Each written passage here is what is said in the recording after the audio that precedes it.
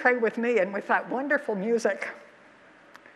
Holy One, you gave us birth by the, by the word of truth. Help us be doers of the word and not merely hearers. Help us look at ourselves in the true mirror of your love for us, so that we may be blessed in our doing. Amen. So you all know what to do now. Everybody sit down.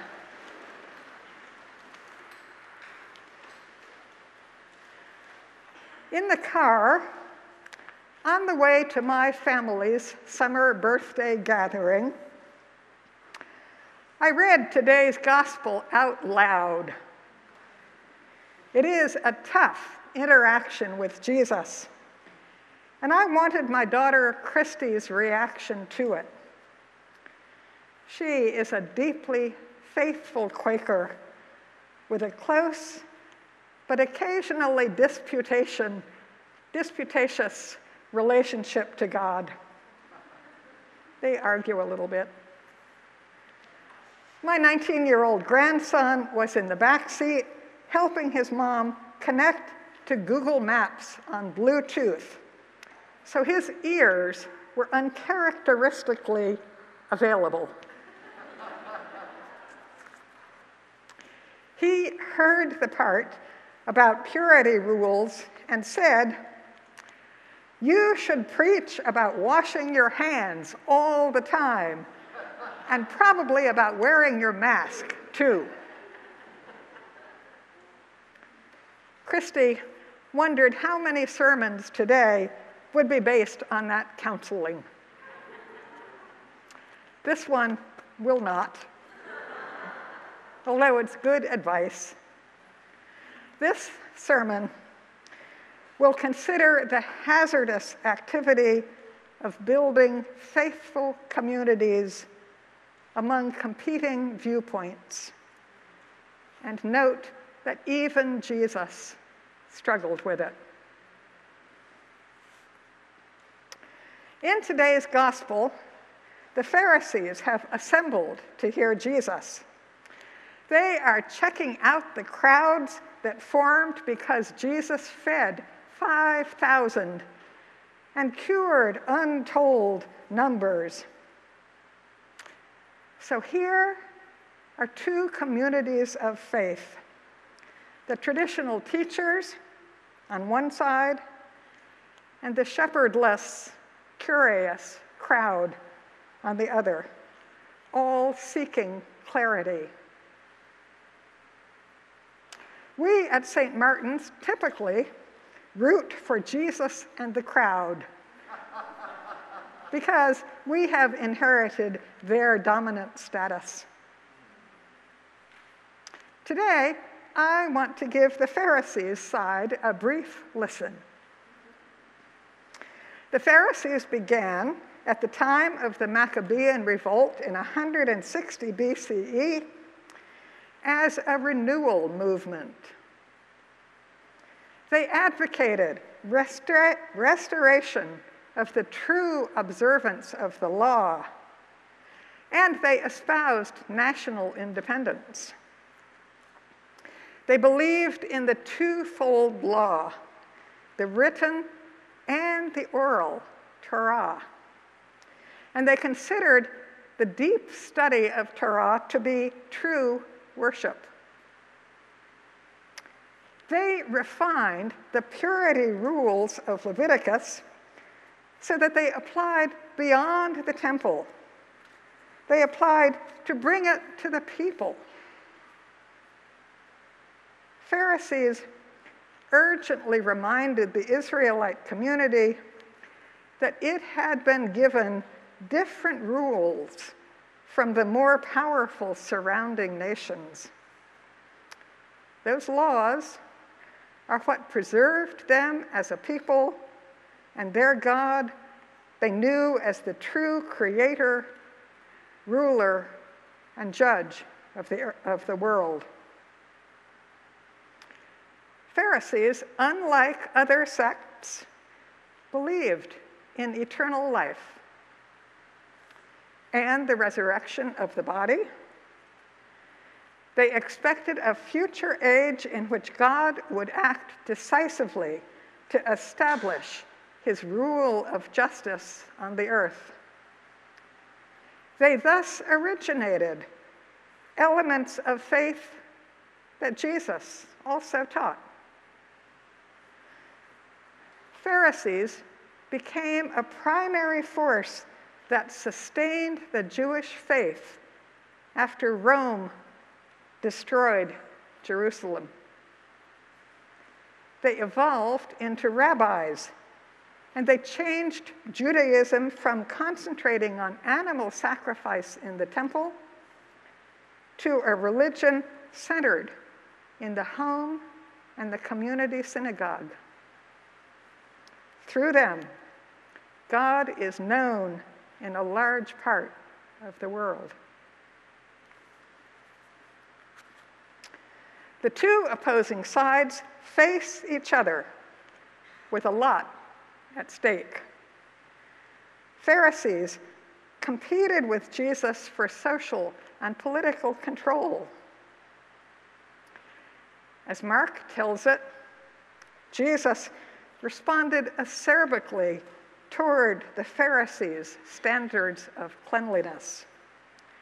Mark piles up examples of Pharisaic practice in an exaggerated manner, as you heard, stacking it one on top of the other. This Jesus makes me uncomfortable.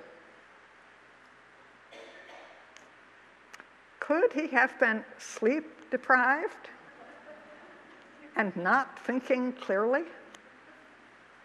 First, he calls the Pharisees hypocrites, a damning title. Then he snubs their oral tradition by citing the unimpeachable Isaiah, a little bit out of context. Isaiah had condemned Judah's leaders, but ultimately Isaiah revealed that God promised to restore them. Following this insult, Jesus addresses his own followers with an unfriendly and hostile list of sins, a belittling shortcut to summarize the law.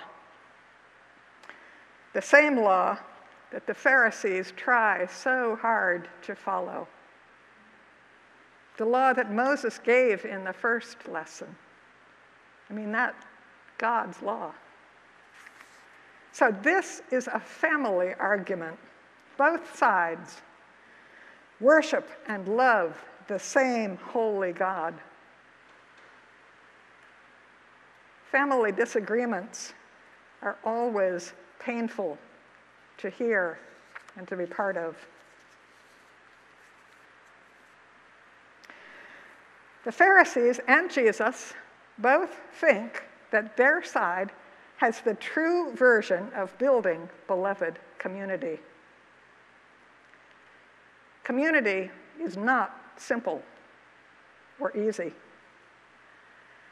especially when you step back to take the God's eye view. The tendency that Jesus criticizes in the Pharisees and scribes appears in most religious groups. People attempt to hold on to merely human traditions as if they were divinely revealed. At the same time, the very basic virtues of love, reconciliation, and the good news that God has come among us as Savior get lost. We find it harder to think about the very real challenge posed to us by the gospel.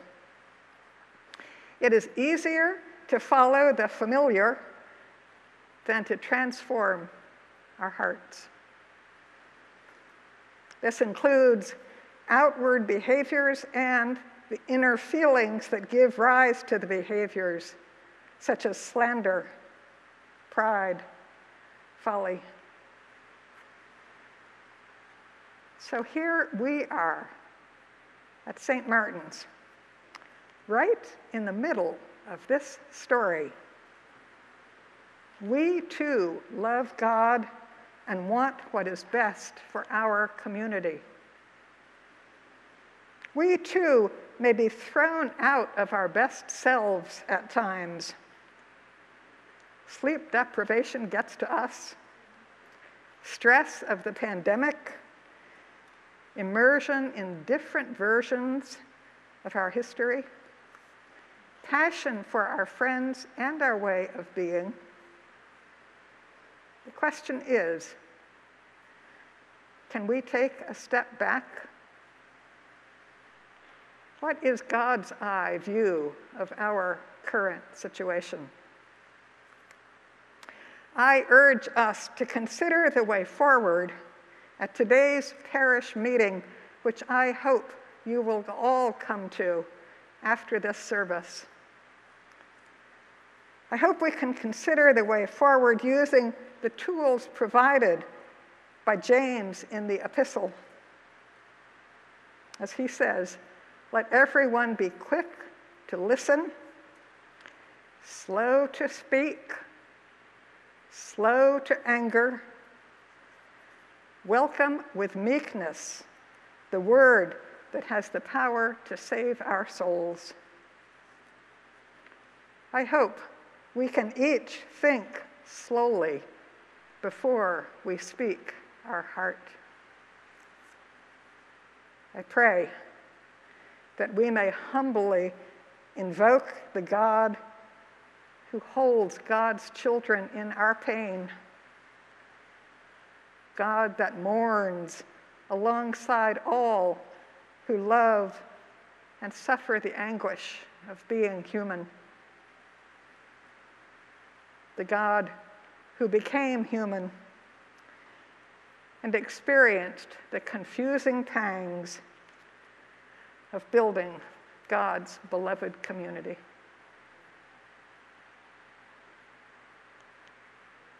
Amen.